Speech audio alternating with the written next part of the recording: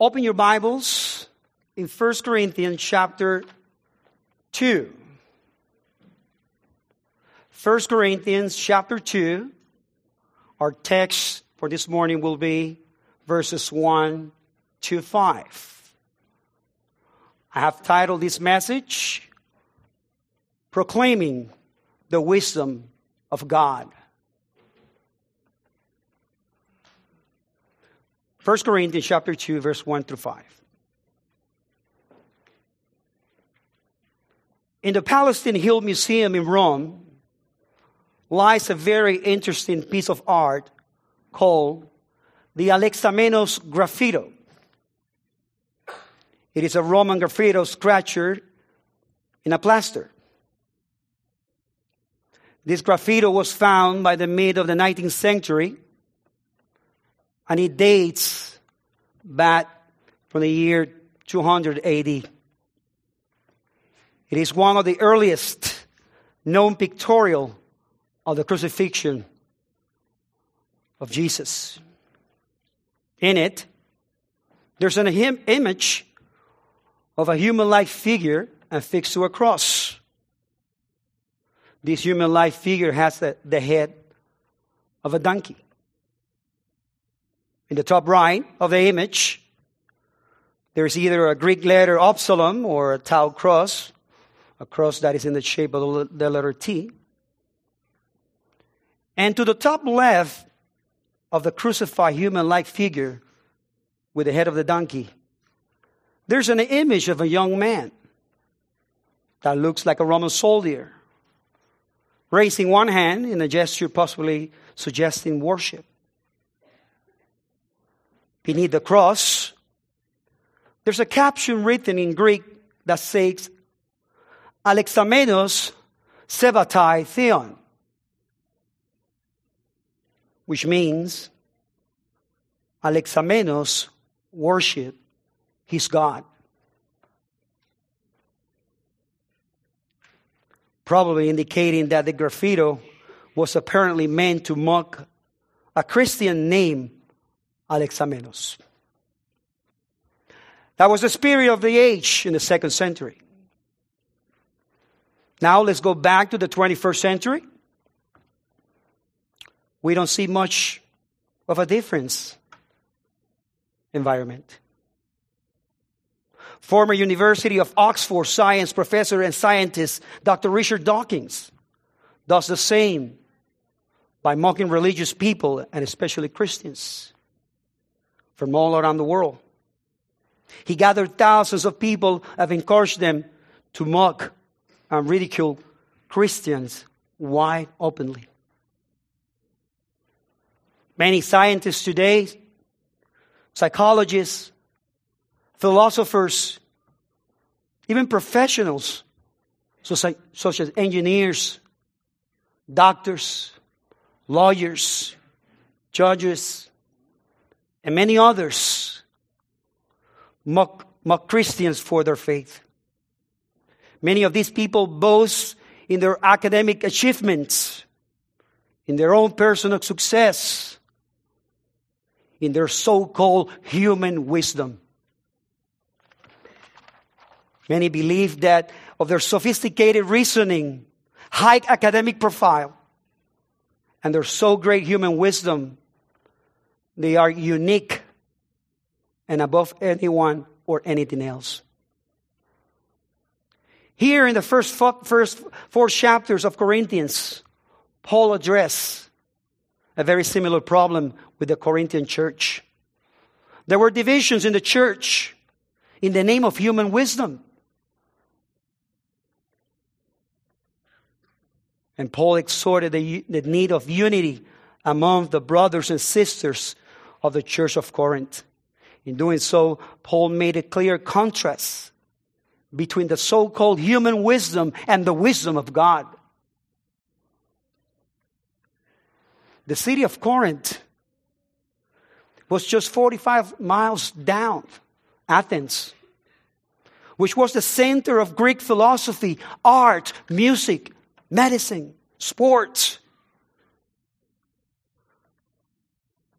And human philosophy and human pride lack of love, and exalted human wisdom were at the center of the problem of the church in Corinth.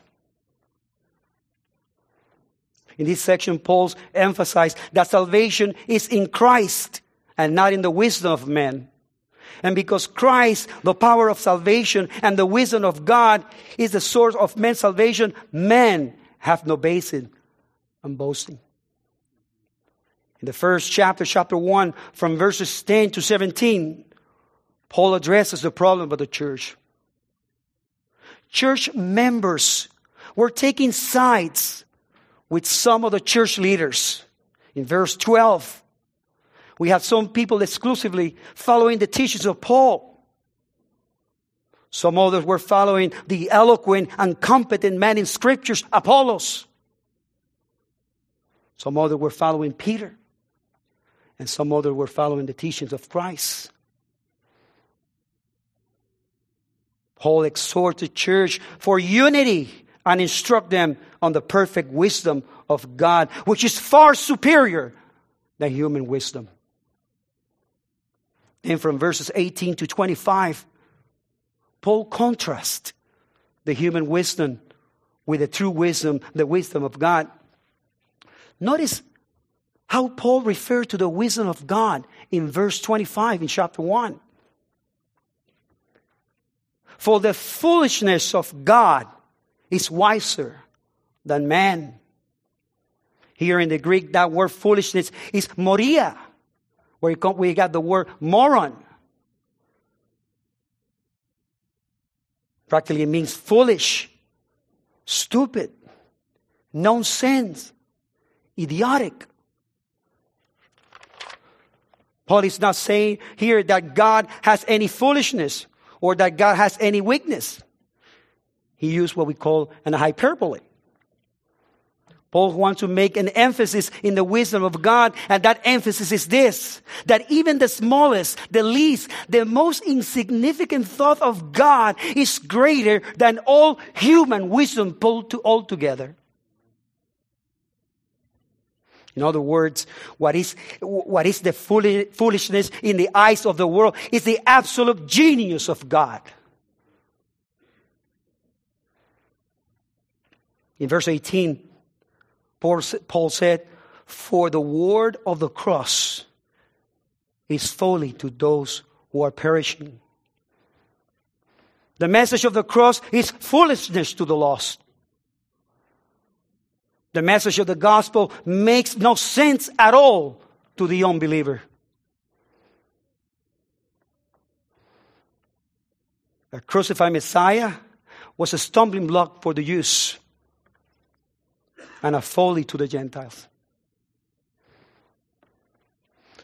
But for the believers, it was different. Verse 24 in chapter 1. But to those who are called, the elect, those who are efficaciously called, both Jews and Greeks, Christ is the power of God and the wisdom of God. The Lord Jesus Christ is the summary of the perfect wisdom of God. All source of true knowledge and true wisdom are found in the person and in the work of Jesus Christ. Not only the message of the cross was folly to the man, but also there's a group of people was classified as the foolishness of God. Who were those? Verses 26 to 31. The believers. In this particular context, the Corinthian believers. But by practical implication, to all the believers, you and me. Not many of these Corinthians were on the intellectual philosophical class, nor of the political powerful, nor of the upper levels of the society. It was totally the opposite. Notice verse 27. But God shows what is foolish in the world to shame the wise. God shows what is weak in the world to shame the strong. Verse 28. God shows what is low and despised in the world, even things that are not, to bring to nothing things that are. Who are these fools? You and me. The believers. We are the nobodies, the weak. But beloved brothers and sisters, you need to know this. That in the perfect plan of God, before the foundation of the world, God shows you. God shows me. To shame the strong. And for what reason God did this? Verse 29, chapter 1. So that no human being might boast in the presence of God. Because man cannot save himself, God saved other men using the weakest vessels, you and me, in that process. For what? So God can take all the glory. Soli Deo Gloria. And that leads us today to our passage. Chapter 2, verses 1 to 5. Please follow along as I read. And I, when I came to you, brothers, did not come proclaiming to you the testimony of God with lofty speech or wisdom. For I decided to know nothing among you except Jesus Christ and Him crucified. And I was with you in weakness and in fear and in much trembling. And my speech and my message were not plausible words of wisdom, but in demonstration of the Spirit and of power, so that your faith might not rest in the wisdom of men, but in the power of God. Every Christian is a herald of the King. We proclaim the good news of our beloved Lord and Savior, the Lord Jesus Christ. Here in 1 Corinthians chapter 2, verses 1 through 5, the Apostle Paul will give us 3 essentials that we need to know in our proclamation of the wisdom of God. 3 essentials in the proclamation of the wisdom of God. The first essential that we need to know, it is the centrality of our proclamation. The centrality of our proclamation. Verses 1 and 2. And I, when I came to you, brothers, did not come proclaiming to you the testimony of God with lofty speech or wisdom. For I decided to know nothing among you except Jesus Christ and Him crucified. Notice how Paul started on verse 1 here. When I came to you, brothers. Here Paul is referring to his first trip to Corinth. That is recorded by the medical doctor Luke in Acts 18. It was there that Paul met Aquila and Priscilla, tent makers by trade. And Paul worked for them for a while when he was in Corinth. Paul spent 18 months preaching the gospel in so much opposition there in Corinth. But many of them believed in the gospel, and the church of Corinth was planted. Paul continues, I did not come proclaiming to you the testimony of God with lofty speech or wisdom. Here, both ESV and NASB has the word testimony with a superscript. You'll see in your Bible, indicating a textual variant. The word used here in the Greek New Testament is mysterion, where we have the English word mystery.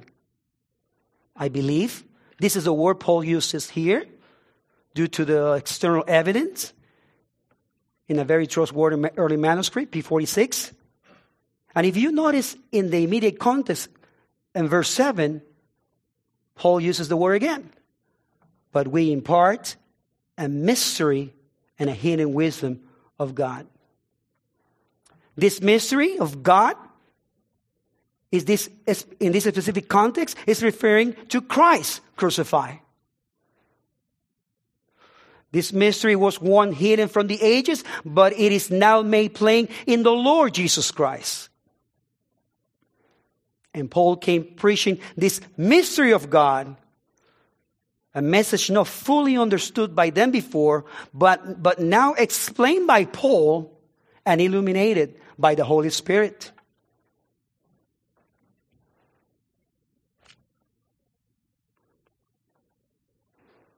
And notice also the manner of Paul's proclamation of the gospel at the end of verse 1. I did not come proclaiming to you the mystery of God with lofty speech or wisdom. These ancient Greeks of the first century were obsessed with human philosophy. They were obsessed with eloquent speakers. They were obsessed with human wisdom. The Corinthians were boasting in their sophisticated methods and in their so-called great human wisdom. Why Paul did not accommodate to the culture of the time? Why Paul did not come with eloquent words? Verse 2. For I decided to know nothing among you except Jesus Christ and Him crucified. Literally from the Greek text, for I did not decide to know anything among you. This was the centrality of Paul's proclamation. Paul lived for one thing and one thing only, and what that was for the Lord Jesus Christ. He did not care about the eloquence. He did not care about philosophy, human logic, reasoning. Why?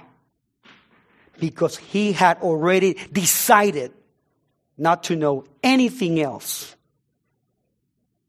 besides Jesus Christ and Him crucified. The message of the cross. Not only the life of Christ, but also His death.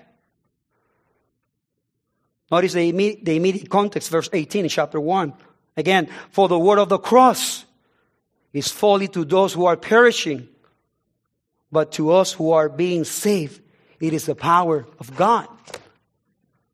Verse 23. But we preach Christ crucified, a stumbling block to the Jews and folly to the Gentiles. Later on, in chapter 15, verse 3, Paul wrote that Christ died for our sins in accordance with the Scriptures. That was Paul's message. This doesn't mean that Paul did not teach something else. Oh, my beloved, Paul was a great theologian. And he preached the whole counsel of God, as we can see in his letters and in the book of Acts. But the epitome of Paul's teaching was the cross of the Lord Jesus Christ. Paul was resolved to proclaim the death, the burial, and the resurrection of the Lord. Specifically, His death. Death by crucifixion was a form of execution by the Roman Empire reserved to the worst criminals. It is like today's the electric chair or death by lethal injection. The criminal was suspended in the air, nailed to a cross for hours, sometimes for days, in order for him to die a very slow death. They were half naked, hanging by the arms until the pectoral muscles were paralyzed and the intercostal muscles were unable to act. At the same time, bleeding till death. It was so barbaric. It was so inhuman. Then the Romans exhibited all these crosses in the main highway towards Jerusalem to humiliate all these victims. And of course, to make their point. Don't mess with Rome. The Lord Jesus Christ was treated as a criminal in the cross. He hung in that cross for 3 hours, and He received all the wrath of God that you and I deserve. Jesus Christ, the Son of God, the Son of Man, lived a perfect life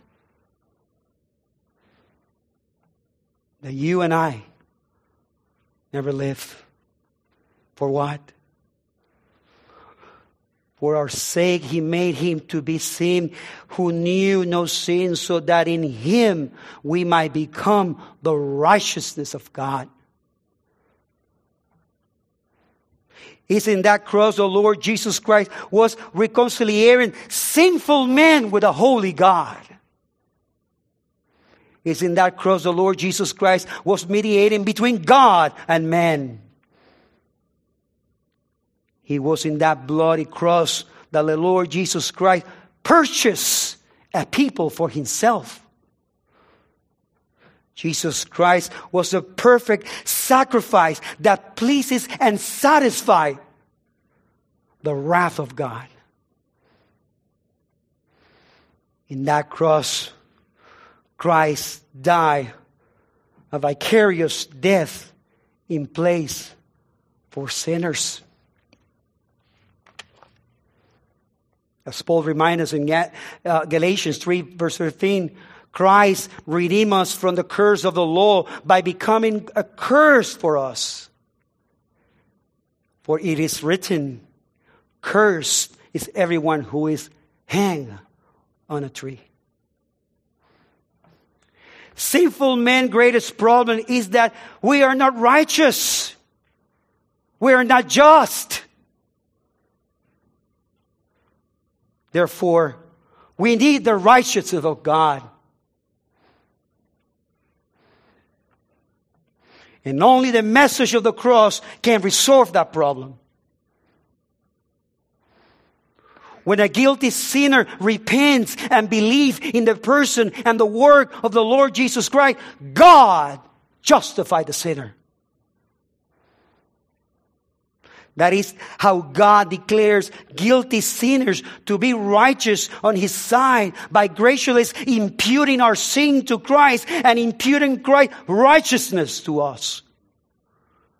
A gift that we receive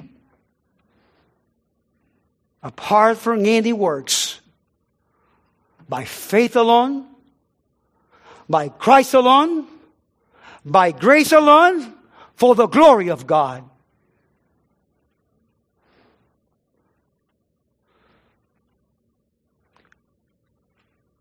Christ is the only hope for salvation. Outside of Christ, we are without any hope at all. My question to you this morning, my friend, where do you stand next to this cross?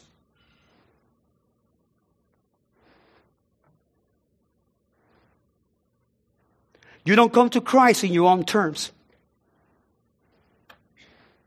You don't come to Christ with your human wisdom, with your human logic.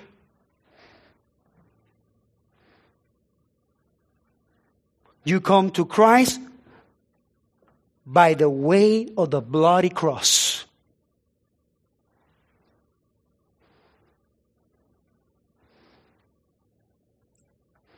There's only one way to heaven and a million ways to go to hell.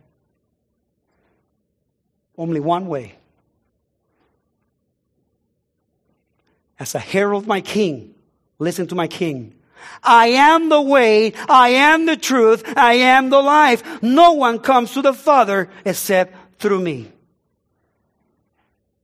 And there's salvation in no one else, for there's no other name under heaven given among men by which we must be saved. Christ alone. Solus Christus is our way to salvation.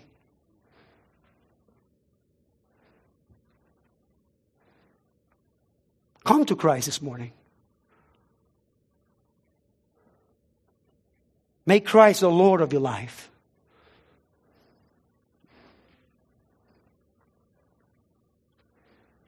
Don't waste any other day of your life without Christ.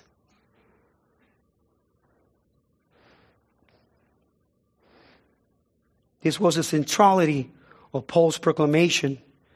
And this should be the centrality of our proclamation as well. Notice the second essential that we need to know in the proclamation of the wisdom of God. The second essential is the method of our proclamation. The method of our proclamation.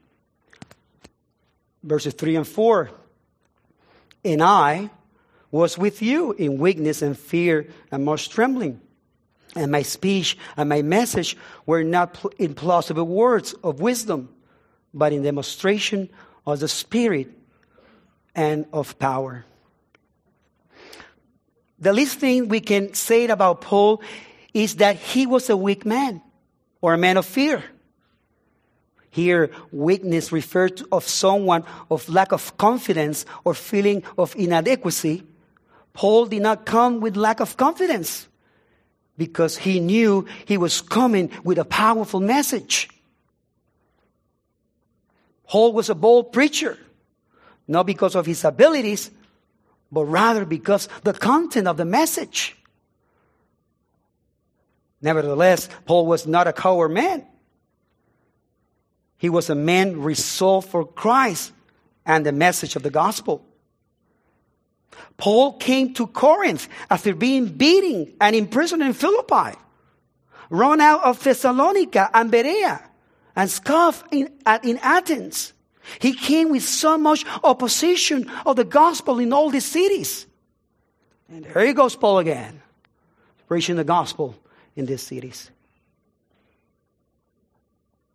I believe that the fear and much trembling that Paul is referring here is that he knew he was going to a pagan city like Corinth, a city that was morally corrupt to the extreme. And he was fearful that the people there will reject the gospel of the Lord Jesus Christ. Paul was not going to compromise the message of the cross to these Corinthians that love so much clever speakers, great philosophers, and eloquent debaters. Notice verse 4. And my speech and my message were not in plausible words of wisdom. Here the word speech, or in the NASB, my message, is the Greek word logos, which means the word. The Greeks were obsessed with this particular word, logos. Why? Because for them, it meant the divine reason, the mind, the human wisdom, especially the human wisdom. And that was their idolatry. And Paul came to them not with their logos, rather he came with all the logos. Which one? Chapter 1, verse 18. For the logos of the cross, for the word of the cross.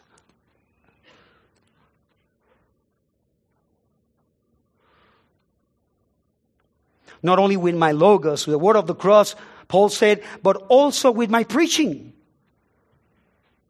Here, the word for message or preaching has an idea of a public declaration. Someone who proclaims aloud something, like a herald of a king. What Paul is saying here is that the content of his message and the act of his proclamation didn't come from human wisdom. Paul did not accommodate the message to the culture, like the church of the 21st century is doing today. Paul did not preach based on their zip code or what the culture wanted. Paul did not use those methods. Paul could easily go door to door and manipulate everyone. He knew how to reason with the Greeks. He was a Roman citizen. He knew how to talk to the Jews. He was an expert of the law. Paul had great natural abilities. He could have had a wider range and more receptive hearers if he wanted to. Hey, Paul, just don't talk about that bloody cross and the forgiveness of sins. That's not good for the audience.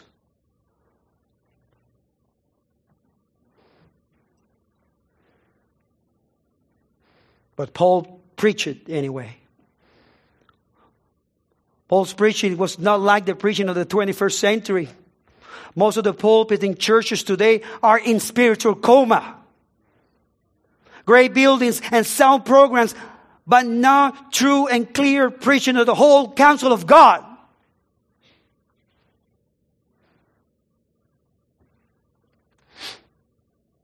Paul was determined. Paul did not rely in any pragmatic methods. Rather, Paul relied in other methods. And in verse 4, in contrast, Paul's message came in demonstration of the Spirit and of power. Why did Paul have so much confidence on his method? Because he knew that sinful men are dead in their trespasses and sins. That sinful man without Christ hates God. That the natural man doesn't want to be saved and cannot save himself. Notice a few verses down, chapter 2, verse 14. The natural person does not accept the things of the Spirit of God, for they are folly to him. And he is not able to understand them because they are spiritually discerned. Man has several problems. Men don't want to be saved because they reject the gospel. And men cannot save themselves because of their inability to grasp the gospel. They are helpless and hopeless. And Paul knew that. Paul knew that. Paul knew that in order to do God business, he had to do it in God's way. Paul was a man of God, and he had to use God's methods, not man's methods. What was his method? Please turn to me to Acts 17. You're going to love this. Acts 17. This is so awesome. Here is Paul in Thessalonica.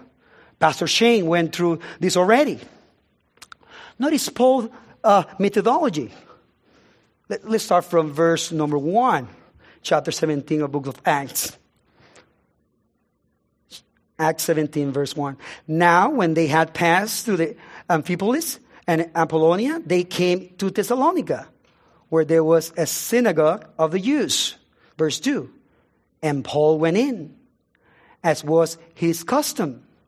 And on the 3 Sabbath days, he reasoned with them from Scriptures, explaining and providing that it was necessary for the Christ to suffer and to rise from the dead, and saying, this is Jesus who I proclaim to you is the Christ. Paul reasoned with them from where? From Scriptures. Turn to 1 Corinthians chapter 15. This is the last one, I promise. 1 Corinthians chapter 15. Paul is here in the great passage of the resurrection of Christ. And notice once again, Paul's method. Verse 1. Now I will remind you, brothers, of the gospel I preached to you, which you receive, in which you stand. Verse 2. And by which you are being saved.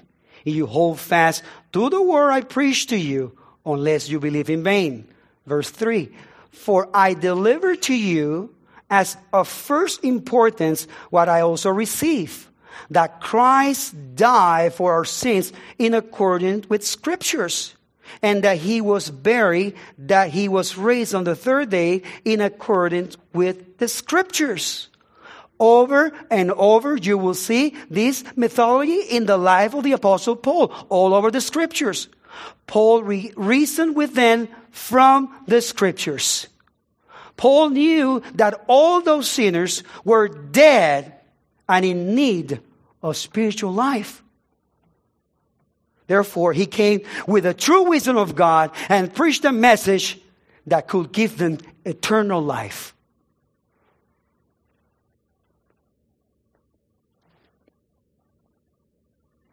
Paul came in a great display of spiritual power because of the work of the Holy Spirit. The Holy Spirit works always together in harmony with His Word. And Paul relied in that power rather in the wisdom of man. That's where the power is in the Holy Spirit. Using its Word.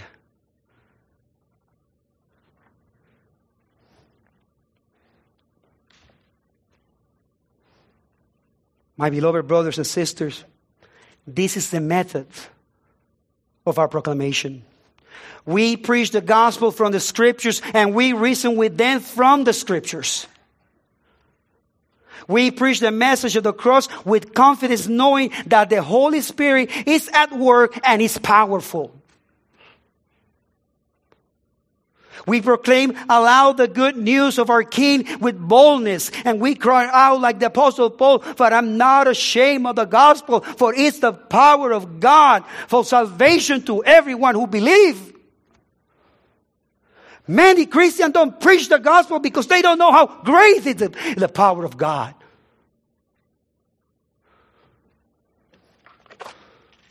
My dear church,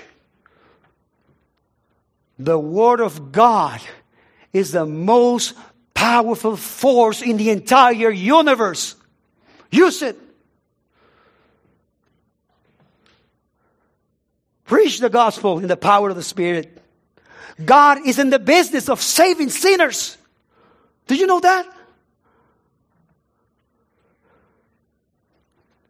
We as the church of God and disciples of the Lord Jesus Christ are commanded to go into the world and preach the gospel to all the nations. We're being commanded to make disciples of all the nations. This is God's master plan for mankind from eternity past. Beloved, we are plan A and there's no plan B.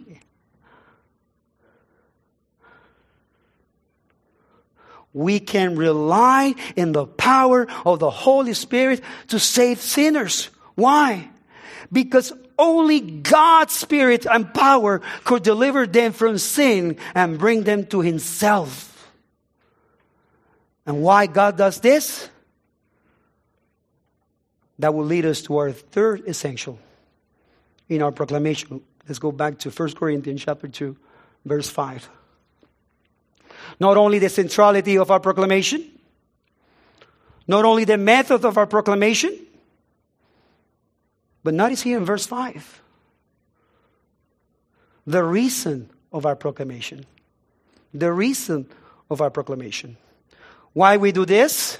Verse 5, so that your faith might not rest in the wisdom of men, but in the power of God.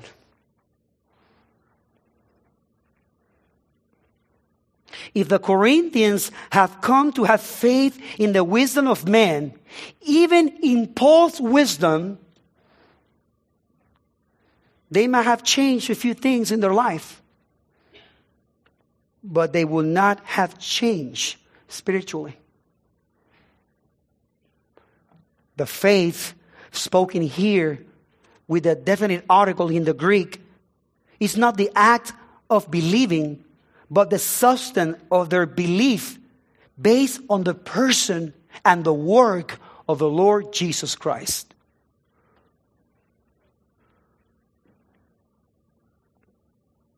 Amen.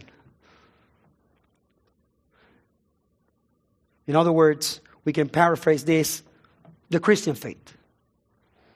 So that your Christian faith might not rest in the wisdom of men, but in the power of God. And why God wants our Christian faith to rest in Him and His power? Why? Because that's the power that saves you from sin. That's the power that saves you from Satan. And that's the power that saves you from hell. But most of all,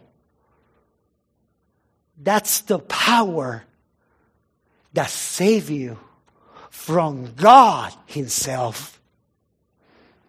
My friend, you need to be saved from the wrath of God. I need to be saved too.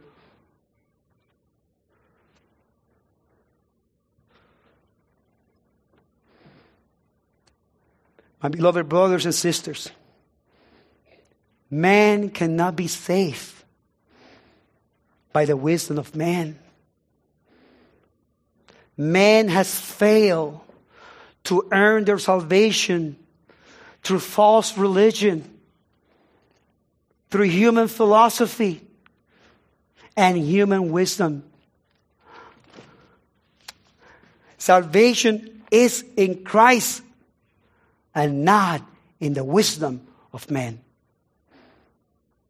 Because Christ, the power and wisdom of God, is the source of man's salvation, men have no basis for boasting. And if you want to boast, like Paul said, let the one who boasts, boast in the Lord.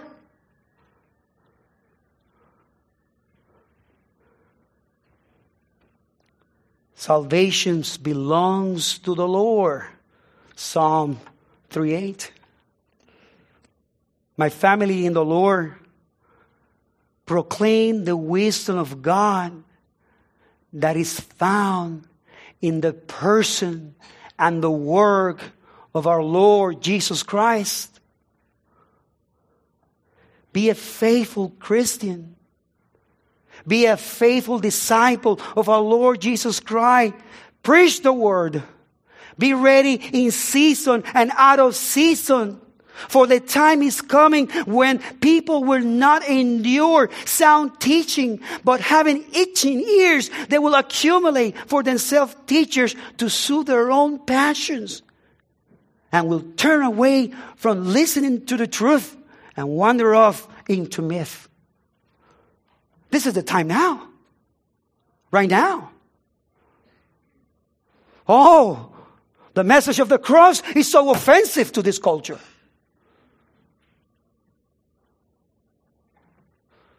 Preach the gospel. They may call you a fool. They might think you're crazy. Some of my many friends, they think I'm crazy. Proclaim Christ anyway.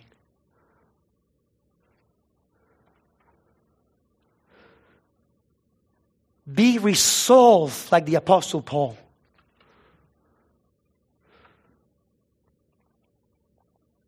If they find a graffiti of you worshiping a crucified Messiah 2,000 years from today. And beneath of that cross, there's a caption that reads, "Here is blank, your name, worshiping his or her God." I know many of you won't have trouble with that. Maybe you will smile from heaven. Maybe Alexa Menos did. For many, it will look ridiculous and perhaps foolish. Yes, it may seem foolish to many. But the foolishness of God is wiser than man, and the weakness of God is stronger than man. As the hymn says, "Oh, the mystery of the cross, that God should suffer for the lost, so that the fool might shame the wise, and all the glory might go to Christ." Christ is the true power and wisdom of God. My beloved church, my beloved brothers and sisters, and speaking as a church member of faith, the church should not be divided by human wisdom.